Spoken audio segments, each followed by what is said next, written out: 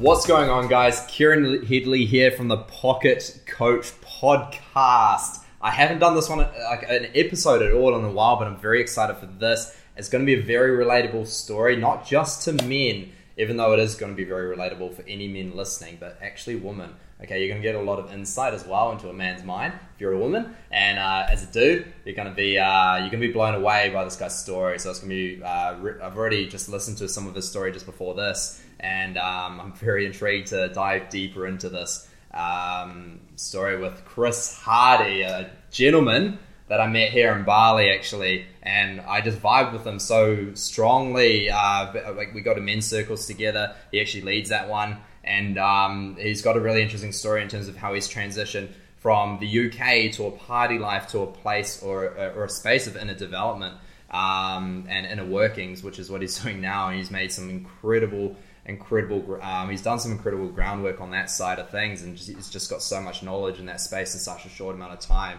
that he'll be able to share with all of you guys. So very excited to introduce Chris. Chris, please introduce yourself, brother. Right. Hey, what's going on? Yeah. So tell me a little bit about you first, as you are now. Right now, it's been where do I start? It's been a very, very in-depth transitioning period in my life, I would say. It has been challenging, to say the least. I thought I had done some hard things and been in some very, very confronting situations in my life so far, but this has been definitely the biggest challenge. Being in Bali, definitely. And over the last 4 or 5 months, out of everything I've done so far, this has been the most mentally, emotionally challenging ordeal that I've had to face so far. But yeah, basically a bit of background. Actually, we'll go into the background stuff. I just want to quickly ask you, what is it that makes it so challenging for you? So obviously it's different for each of us. I would say the most challenging part of the last 4 or 5 months is to keep believing that I'm doing the right thing. Yeah. Bro, feeling lost is such a strong theme of not just my life, but I know a lot of people listening as well. It's and just having that determination and that willpower to keep believing in what you're doing is right. Totally. To keep on that path and keep going, and no matter how many people try to pull you off it or tell you different, then you just keep going, man. You've got to keep going.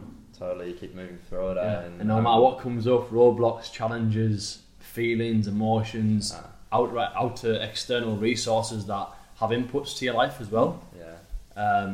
Just to keep believing in what you feel is genuinely right from your heart. Totally, man. And it gives me that feeling when I talk about it, but just having that genuine drive and focus all the time is very, very hard. I know it's hard in life to keep that, but especially in Bali, it seems to be a place what picks you up and chucks you around, and it really, really tests your inner mentality and keeps strong and focused. Totally. Unlike anywhere else in the world, you can sort of mask these different issues with alcohol, or you can go and socialise. Well, they say you can, but at the end of the day, it's still there, right? It's still there. You can still do it, but it's just harder environment. But this is the place where brings it up. It just brings it up, like, and for me, facing that is probably another hard thing to do. So facing that as a guy and being accepting and totally surrendering. As a 6'3" Geordie lad from the northeast of England, is coming up from the background that you've come from. Coming from where I've come from was a very, very, it was very hard at first. I was very sort of shut off and closed off from all of this, and only recently that, over the last 3 or 4 months, I've really surrendered, and just been so open to what this new way of life holds, and it's incredible, man. Yeah, man. Heck yeah. And, both him and I have actually had a couple of cries in the last wee bit, so it's going to be really interesting to share a little bit about that. And for me, masculinity was always being strong, being powerful, being certain, right? And I always felt like I lacked that, so I always felt unmasculine. But my new definition of masculinity, from my point of view now, after the in-depth work that I've done, I'm sure you're similar with your approach to it as well now, as well as vulnerability. is masculinity, 100%. because that's at the end of the day probably the most manly thing you can do is 100%. be vulnerable, right? Yeah. So I want to take us right back to your childhood, how you grew up. Tell me about little Chris. Introduce little Chris and dive deep into what it was like growing up, your family. Yeah, little Chris was a little shit. He was a very, very interesting little character. He was very mischievous. Didn't listen to the rules, as I pretty much don't now. I live my own life how I want to live it. Totally. But yeah, he was a rule breaker and really liked to. My mum won't mind me saying this. Get my mum into the school every other month or every other week with the headmaster for doing whatever antics I was up to. And yeah, he was a happy kid. He was well into his football. I played academy football and professional football until I was 18. So all the way from being 7-year-old, I got recruited by Middlesbrough Academy. So I was always into a footballing, again, masculine dominated environment. Totally. Did you always feel like a pressure to always show up a certain way as well? Always, and I was 7 to 18. Yeah. I was captain of the football team at school, captain of the rugby team. Wow. So I had the complete alpha role in my whole life growing up. Wow. So now doing all of this, like you say, this surrendering work has been very, very hard to transition over into showing my inner emotions and inner feelings as that figure and that idol that I was through my school life. Totally. And what do you think bred such a strong figure for you at around that age? I'd probably, for me, it was in an environment coming from the northeast was the way our culture there isn't you're a man. You don't cry. You don't show your emotions. You don't show your fears. You are built up to, and if you do cry and do show your emotions, you're weak. You're a girl. Yeah. You're you know what I mean. You are knocked down a little by this. Okay, so you're almost secluded as well. Yeah. So you are very. And for the guys that did show a little bit of emotion, got bullied. Wow. And in my school, I went to school with a lot of travellers, like gypsies. Brilliant people, love them all, but it was an environment where it was you've got a sort of sandy ground, or you get bullied, or they'll pick on you, and it wasn't even just the gypsies either. It was other people in the school. It was a very the area where I went to school. It was a brilliant school, but the area surrounding it wasn't the best. Different people from different avenues and families and backgrounds and lifestyles all came to this school. So it's almost like different was frowned upon. Yeah. So if you weren't this masculine hard nut, basically what I used to call it, this lad that was pretty tough, you would be very judged or bullied or picked on in school. Did you find yourself on either end of the bullying? Like for myself, I was on both ends actually in school. Not like I'd never bully per se in terms of like I was never like in New Zealand. There's not as much of a physical bullying culture. It's still there, but it's not as strong as England from what I've heard. So with mine, it was more like I pulled a kid's pants down, things like that. Because I seek significance. Like I was so desperate to feel significant in some sort of way that I turned to that and actually, bro, I apologized to that guy in the last year, bro, and he was like, I don't even remember that. Like, I felt so bad, bro, and I've been holding on to that for so long. So I actually reached out to a few people, but but then on the other end, I'd been called like a dick, or like I'd been called Kieran's gay, like, things like that, bro. So it's so funny. But what about yourself? Like, for me, especially being on the big. Being on the receiving end of it, not really. I didn't really have. There was times that obviously people would try and take the piss out of you, but I wouldn't really be on that receiving end of it because I was quite well. I like to think that I respected everyone, even though I was this alpha figure sort of thing. Well, I feel like I was. I feel like I had a lot of respect for people, which is the way I've been brought up, is to have utmost respect for everyone, and no matter where they come from, what they do, always respect people. So I feel like I had a lot of respect for people. They had a lot of respect for me, so there wasn't that sort of bullying, the victimising from my point of view. However, I didn't bully people, I was maybe in situations where I've joined in with shouting stuff, or I've joined in with, I was a bit like a class clown in a sense. I was always trying to make people laugh, and like you say, maybe trying to even feel significant in a way, trying to sort of get everyone's approval. So yeah, that was maybe I didn't particularly bully one-on-one, like I didn't go around the school bullying people. That wasn't my way of doing things. But when I think back now, I maybe lived up to the hype a little bit and joined in with the other bullies maybe, and just being felt like I'll that guy won't think highly of me anymore if I don't join in. If I don't join in. So maybe I joined in that sense. And to all the people, if I have done that, I'm sorry, but I can't remember a specific instance where I've done that, but I feel like I would have been on the end of it where I was giving it rather than receiving it. The aggressor. But the thing is, and this is a crazy thing, and it's important to understand for anyone that's bullied or bullying, is the bully almost is probably in more pain than the bullied sometimes. There's like, not all the time, but there's definitely occasions where they are, and obviously coming from a place of sense of insignificance, wanting that significance so desperately that this is almost their only outlet. Unfortunately, the person that's being received and the bullying sometimes, ends up being someone like what's his name, Tom Ballou, CEO of Quest Nutrition, or someone like Bill Gates, or those people who end up like the bully becomes the boss or whatever, because like they're so driven for significance then. But same as on the bully, like you definitely hear people that are on that end, and I know he was on both ends. A guy called Andy Frisella, CEO of supplement superstores in America, of First Form Supplements, one of the biggest supplement companies in the world. He was on both ends, but it's just like that sense for significance also drove him as well. So there's definitely like a lot of pain on both ends.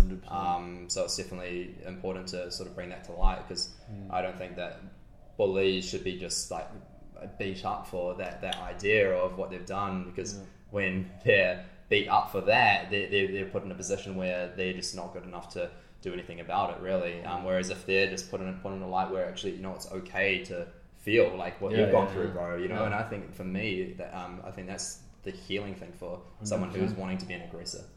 And there's such a better way of life, of living. When you do finally realise, and most people say especially to us too, 24, 25 years of age, that we're very, very young to be doing this whole realisation, transition, journey, whatever you want to call it. We are very young in what we're doing, and I feel that the quicker you realise this, as a man, as a guy, your life my life has instantly changed over the last 4 or 5 months. The way I do things, my general happiness, my productivity, my focus, my drive, my assertiveness to all aspects of my life, and decisiveness has completely just, I don't know, it's crazy, man. It's crazy. And when you do realise this, I feel like you will be on this. Totally. Where do you think for you, from your perspective, where do you think what aspect of what you've done do you think contributes to this? It all started with my men's circles. Not mine personally, what I'm running now, but it started with attending a friend's men's circle when I first got to Canggu. And before you attended a men's circle, actually, was there any, like, over the years that you've gone from 18 to where you are now, 25, before you even attended a men's circle, was there any general awareness around any of the stuff? Not at all. Nah. Not one bit. Yeah. Not actually, that's the scary part. Yeah, I want to dive into the men's circles in a second then, because I actually want to create a little bit of awareness around what you've done, and you were just telling me actually before this interview about going through a big party phase, like you were at home. Just give like the quick debrief of that. So I left home at 22 years of age. Just split up with my ex-girlfriend who I'd been with for 7 years. Still in that sense of masculine. Still in that sense of trying to just get onto this next thing in my life. I felt like I grew and developed sort of with her and with that job, and I didn't really know what was next. So me and my mates were watching the boxing on a Friday night or a Saturday night back in the UK, and just briefly we had this whole thing of travelling since we'd been young, and we were going through the motions like, oh, we'll just go for a month, we'll go for 6 months, get a sabbatical at work, and it ended up, oh yeah, we'll just quit our jobs and go this summer, like one-way ticket to somewhere, and then yeah, we ended up doing exactly that.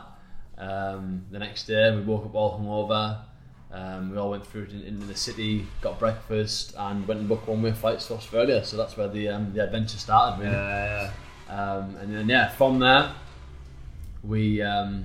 I travelled Australia for 2 years, working in the whole nightclubs, bar work, stripper, topless waiting, like all these different great jobs, great fun. No regrets doing it. But yeah, went from doing all that to going then living in Ibiza.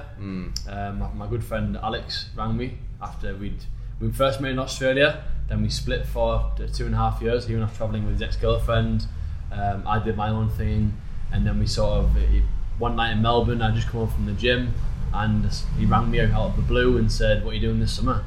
And I was, no plans really. Just going to go home and chill with the family and kick it back there and just see what door opens next.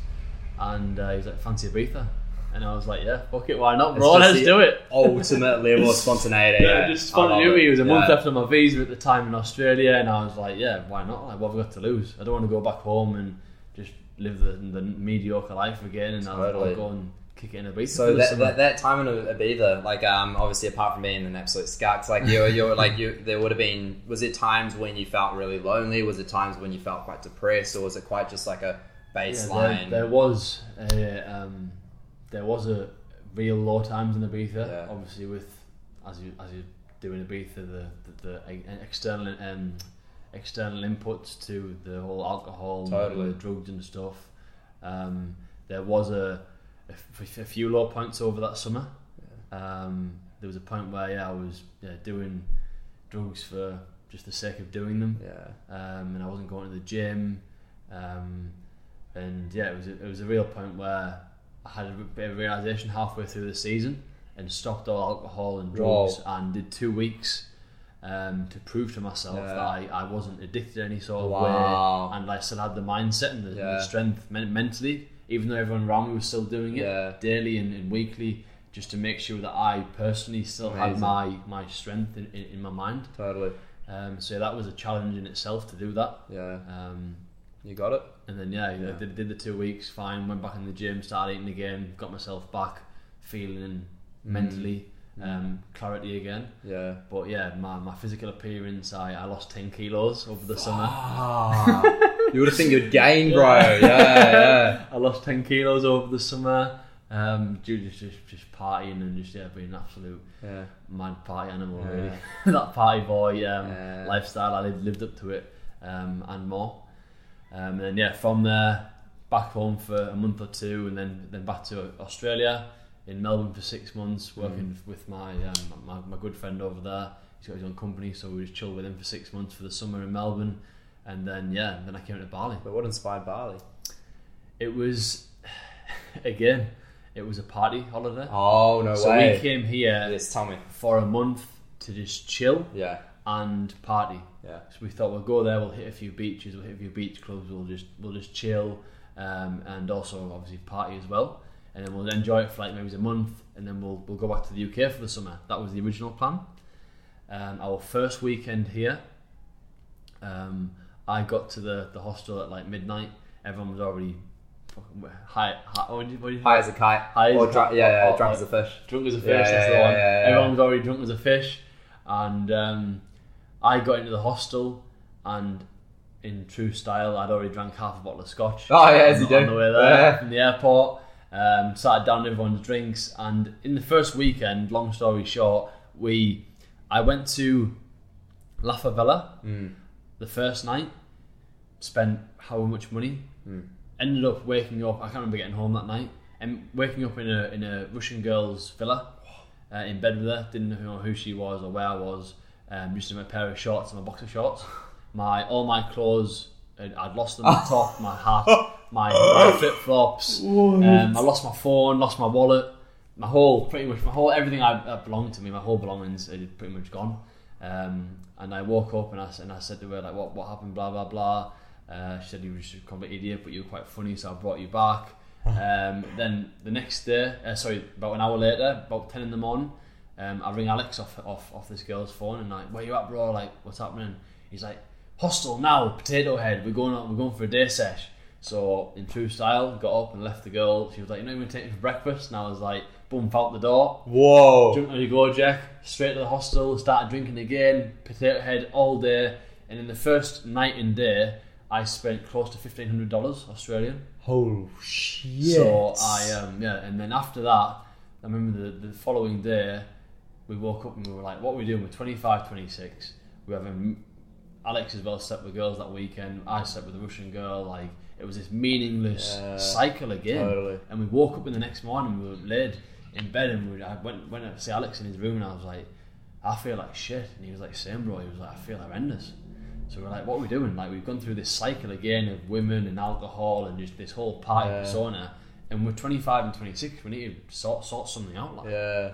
So we're at Canggu detox, 2 weeks. My little brother was coming over from Australia to visit me, so we were like 2 weeks Canggu detox, just chill. And then 4 months later, I'm still doing the whole detox. Tell me about this girl that you met, bro. Ella. Yeah.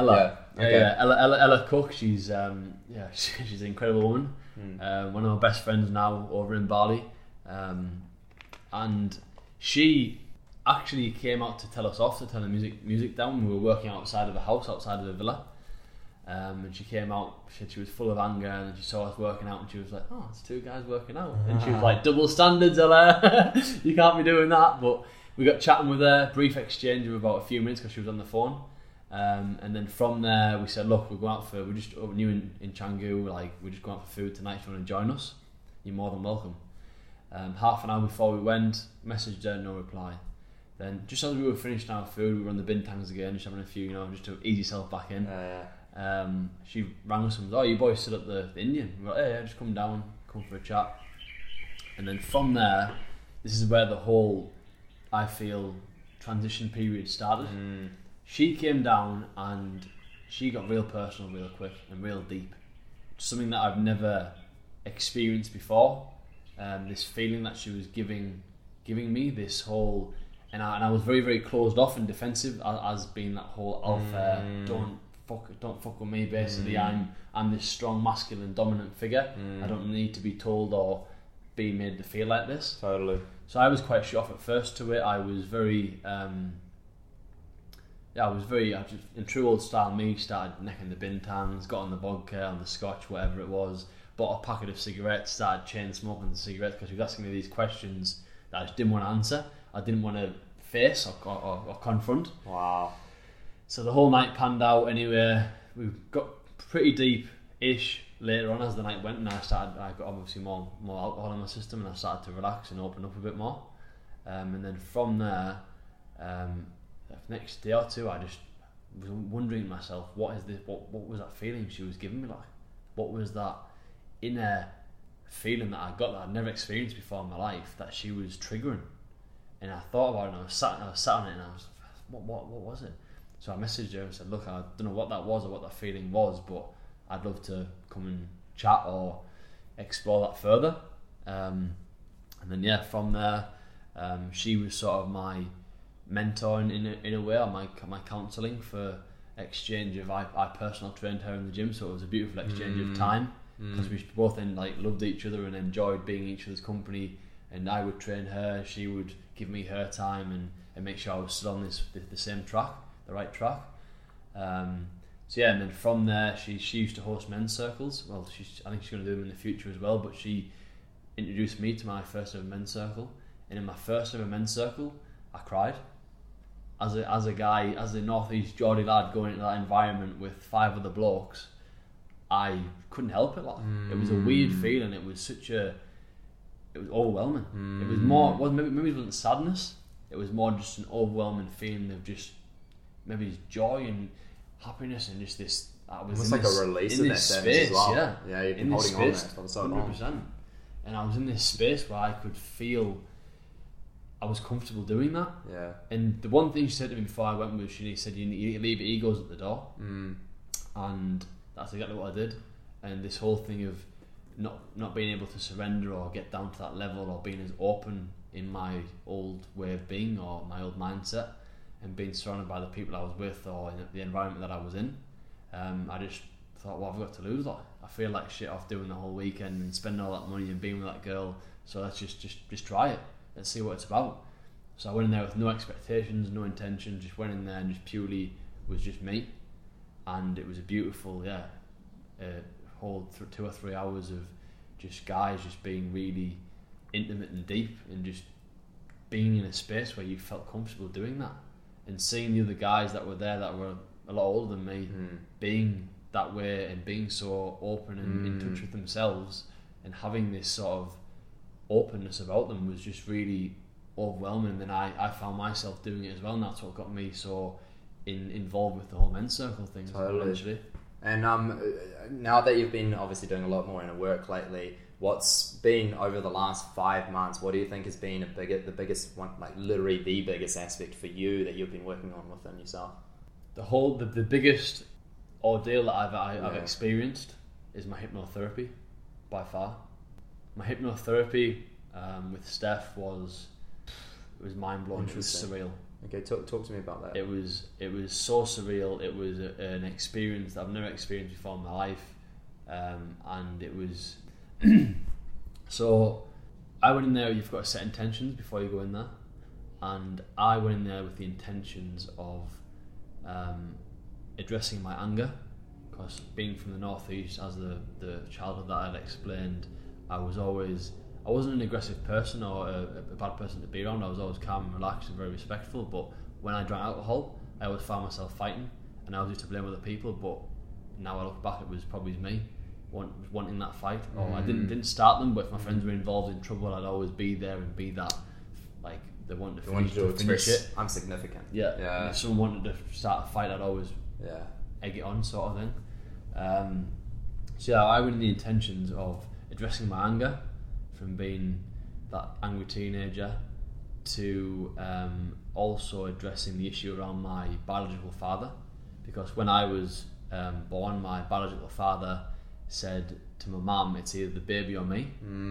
So he left her, she kept me obviously, and I never knew my biological father's name or what he looks like. Now I'm going to see why you wanted to be this hard shell as well. Yeah. So this is there was no man in the house you had to be. Yeah, and this is what I've learned from my hypnotherapy, that this whole ordeal is formed this anger issue around where I've been very, very protective over my mum. Wow. And very obviously unconditional love for your parents and stuff. So I was very just doing it out of a place of love, but it came out in anger from my perspective, which I didn't realise. And it was funny because the two intentions, one was my anger and one was the reason why my biological father left me, and I didn't think they were linked when I first went in there. I generally went in there with two separate intentions, and then when the whole hypnotherapy showed me, it was that they were both. It was because of my biological father's issue that I had this anger. Wow. So when I came out there, and they were both linked.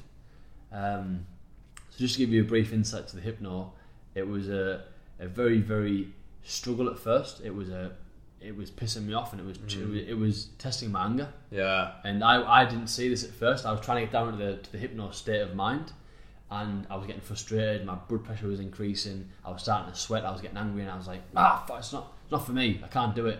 And Steph was just laughing, and I was like, what are you laughing at, Steph? And she's like, this is testing you. Can you not see what it's doing? It's testing you how much you want to confront these issues and these things that have been holding you back. And I was like, fuck. It is. You're totally right. I was like, you're totally right. Wow. So again, down into this cycle, and it took me about an hour to get into this state of mind. And it showed me in three separate things that it showed me. The first being that it was the little me. It was the one you asked me about right at the start of the podcast, the little boy back at school. He was very, very shut off. It took me back to the first ever time I punched someone in primary school. Wow. I could see me, and I saw me punch the guy called Thomas. I'm sorry for punching you. But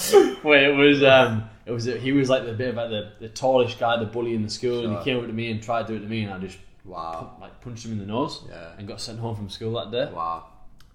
It took me back to that emotion that I felt there, and I could see little me, and I was asking him questions, and I was like, why are you upset, why are you angry? Wouldn't speak to me.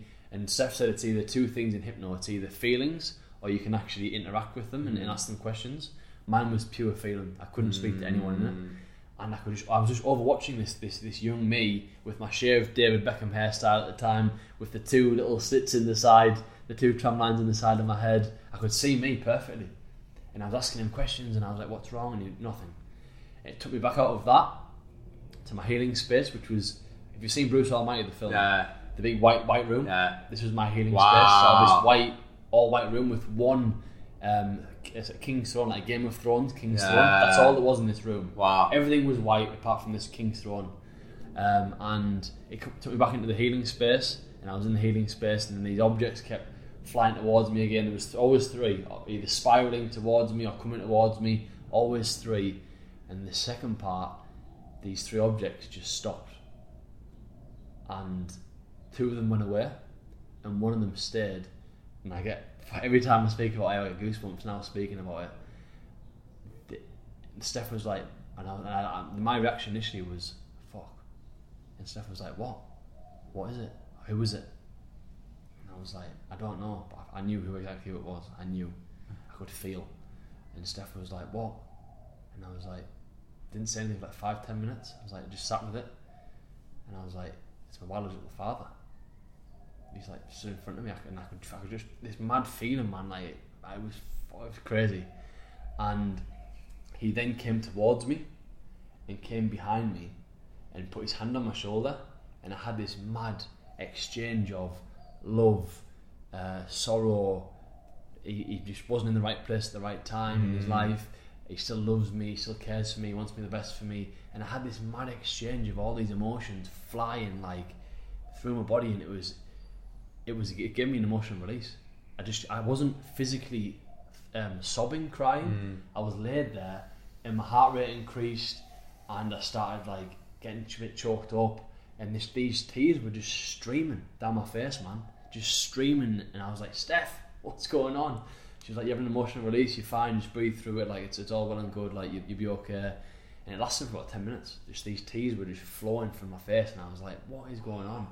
And he took me above the world to show me that what I got from it, what I read from it was that I can do anything in life, like just you're on top of the world, you can do it. I just want to cut to this part just because we don't have too much time but have you talked to him since?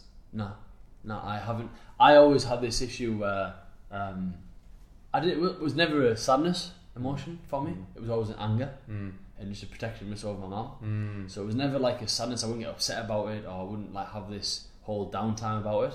But I would just always be angry and on the forefront of like, it was very aggressive towards him. Like I hate him, I can't stand him, blah blah blah blah.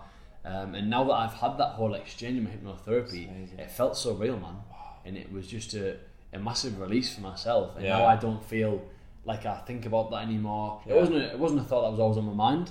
It was just a passing thought now and again. Like someone was talking about the they don't know their real dad, and I would think, oh yeah, I don't know mine either. And have a conversation with someone, and it wasn't really a thought that was always on my mind.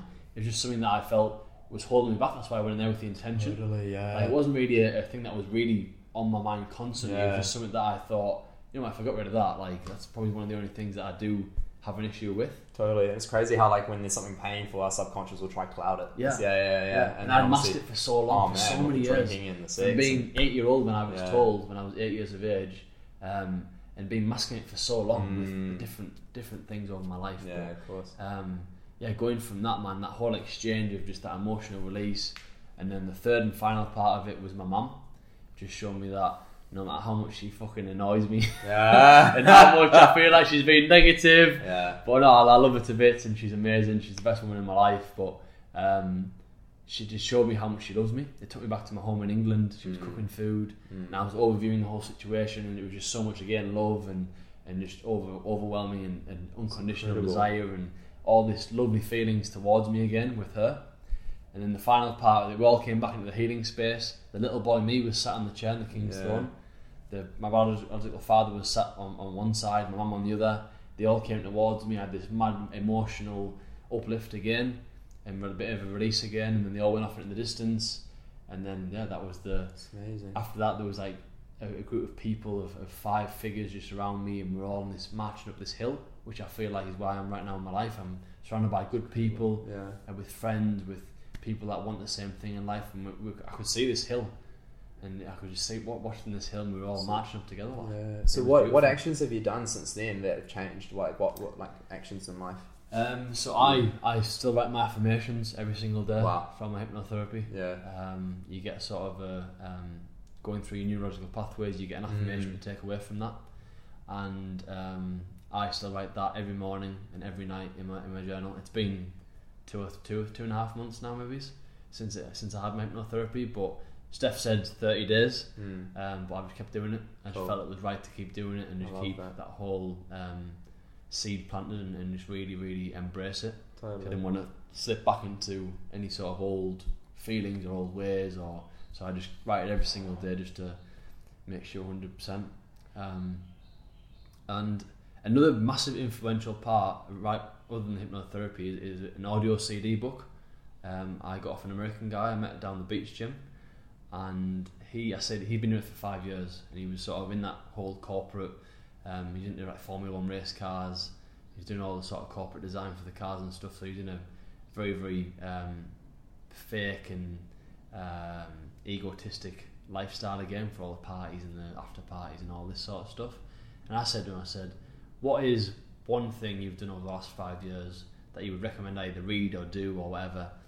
And he sat there and he was like, Chrissy, he was like, I would recommend listening to this audio CD book called Your Wish Is Your Command by Kevin Trudeau. It's on YouTube. It's an audio CD. It's 13 and a half hours long, and that has my hypnotherapy and that combined have changed my mindset, my feelings, my daily routine, my morning routine. So like yourself, so essential to me being the best version of myself. Every single day. What was your biggest takeaway you took away from that audio CD? If you were just pin it down to one. Down to one thing. Be happy, man. There's no reason. Every single day, you can control one factor in your life daily, and it's your own happiness. So true, man. Like at the end of the day, stress, bro, by definition, is poor inner management. You know what I mean? Like if you can't accept your situations around you, you're going to be stressed. Simple as that. Like situations are uncontrollable, yet there's a stress within us that wants to control that uncontrollable, which creates stress. You can't fight the universe. You know, like bring it on, Dick. One actual thing I would, if it's something like be happy is by far, and just be positive and just feel good now. Why not feel good now? Like totally, rather than feeling good in the future. Rather than feeling good when oh, that'll make me feel good. Or that'll make me feel good. Oh, I'll do that, and that'll make me feel good. Just feel good now, man. And one thing that I really push is feeling happy with yourself when you're sad, feeling happy with yourself when you're stressed, anxious, depressed. Feeling happy within that. It's not about you have to feel that happiness, because obviously you can't just click your fingers and feel happy. But it's about feeling happy with yourself as you are. And that is where the true sense of bliss in life is. Like if there's one other skill as well that I could recommend, tell people about, that is, he talks about teachability in the teachability index, and this is on one side of the scale is how much you are susceptible to change in your life. If you are from 0 to 10, 10 being the most open to change, if you are a 10 and being open to change, and you are a 10 teachable, so you are open to being taught new things and you are open to change in your life, you will progress. No matter what you are doing in your life, you will progress forward in that avenue of work, personal life, whatever it may be. You will be, if you are open to change and you are open and you're willing to learn, you will progress forward massively. That is a thing that I always make sure my old egotistic way would be like, I don't need anyone's help, I can do it by myself, like everyone leave me alone. Now I get help from everyone I can, and I'm so open, and I'm so true, man. It's so been vulnerable big for me as well. So I got 2 more questions, and we really need to wrap it up, because I'm like, shit, I need to run to the airport. I'm like checking the time, bro. I'm like, because literally I fly out to Europe in like 3.5 hours. So I got 2 questions. One, someone that's struggling with anger, what's one thing you'd recommend they do? Anger, for me, the way I have handled it is my hypnotherapy. If anyone's got they think have an intention, or even if you don't know your intention or why you feel angry, just go in with the intent of discovering your anger. What is the root cause? True. Even if you don't know it. But just how about like, what if they don't have access to a hypnotherapist, for example? Meditate. Okay, cool. Awesome. Meditate. Awesome. I found that I never used to meditate. Yeah. I used to think people were weird and stupid for doing it, totally. just coming from the background that I came from. But yeah, my meditation, I meditate at least twice a day now, at least, if not 3 times a day. And that really helps with just checking in with myself. Yeah. Just checking in with myself and keeping my clarity and focus just really, really precise without getting us. During the day, you can go through a whole day and get so sidetracked and so much build up of just pointless shit. So yeah, for me, and my anger still comes up. I'm not the perfect as you never will be. I'll always be learning, and I'll always be developing and exploring new things in my life. But if one thing that's helped me over the last 3 or 4 months is my meditation, by far. And then last question, bro. What lights you up? What lights me up? Stuff like this. I love that, bro. I love that. Yeah, this sort of thing now, man. The whole just being genuine, like I lived my life through my ego. Really, looking back, I was always a nice guy, and I was always loving, and I was always caring and respectful towards people. But that egotistic, westernized world of, well, look what I've got, look at this. I mean, that whole way of life just isn't healthy, man. And yeah, so just being genuine, authentic people now, and surrounded by such good people, doing my men's circles, in my gym again, like the gym lights me up, my men's circles light me up, hearing people's stories, and just having that space for guys that don't feel comfortable. But I hope guys see my physical image and sort of relate more, because for me, I never had a relatable image. True. So my whole own personal branding and stuff now is going to be off that whole targeting. Everyone's welcome. I'll never disagree with anyone. I love that. But females as well. It's not just men. And I will help anyone and be there for anyone. But my specific target audience are the guys that I know back home. You know who you are if you're listening. That are the rugby guys, the football guys. Totally. These guys that are living this superficial or egotistic life, which I couldn't see when I was there. Someone said to me the other day, they said, "Chrissy, did you recognise you were doing anything wrong, or there was a better way of life when you were living that lifestyle?" And I was totally no, 100% no. There was no awareness for it, and I couldn't relate to anyone to speak to about it. But yeah, just to get that whole group of people, even just awareness, man. That's what I was give it insight and awareness. I don't want to change anyone. Everyone's beautiful, everyone's perfect in their own way, but I just want to give people an insight. People that know me will relate to me and be like, God, he was like, a happy guy anyway, and now he's done this and he's even happier. What has he been doing? That's what I want to sort of do. And people that don't know me, I'm going to write up my whole transition period, and just hopefully they can relate to it and go. Where can they find you? I'm actually on Instagram as Chrissy Hardy, CHRISSY. Cool. HARDY. Yeah, I'll put that in the notes. You got it. Yeah, and then I'm actually just developing my own website as well. I've got one of my web developers on that for me, so that will just check out my Instagram page, and I'll obviously I'll be posting on there when it launches, so you can check that out as well. But yeah, cool guys, be sure to follow this lad. Right, honestly, he emits love and genuinity, which is so rare. It really is, and the amount of awareness and the amount of growth that you've made over the last 5 months is just insane. Like, I would never have known this has been a 5-month journey for you. So I really want to encourage you guys to head over to his page and actually give him a follow, and just notice how really genuine this guy is, but also the fact that there's going to be some amazing things coming. You should be excited about that, because there's going to be some really cool, relatable stuff on there. Anyway, take care, guys. All right, be sure to follow Pocket Coach on Instagram, and also subscribe here. Give us a 5-star rating. Okay, now you can give it whatever rating you want, but it better be 5 stars. No, 5-star boy. Thanks for having me on. No, of course. And honestly, reviews really, really help spread these messages. So that's really helpful. And please follow me. I'm Headley Fitness. I'm changing my Instagram name soon, but it's Headley Fitness at the moment. Sure, guys. Much love and stay blessed, guys.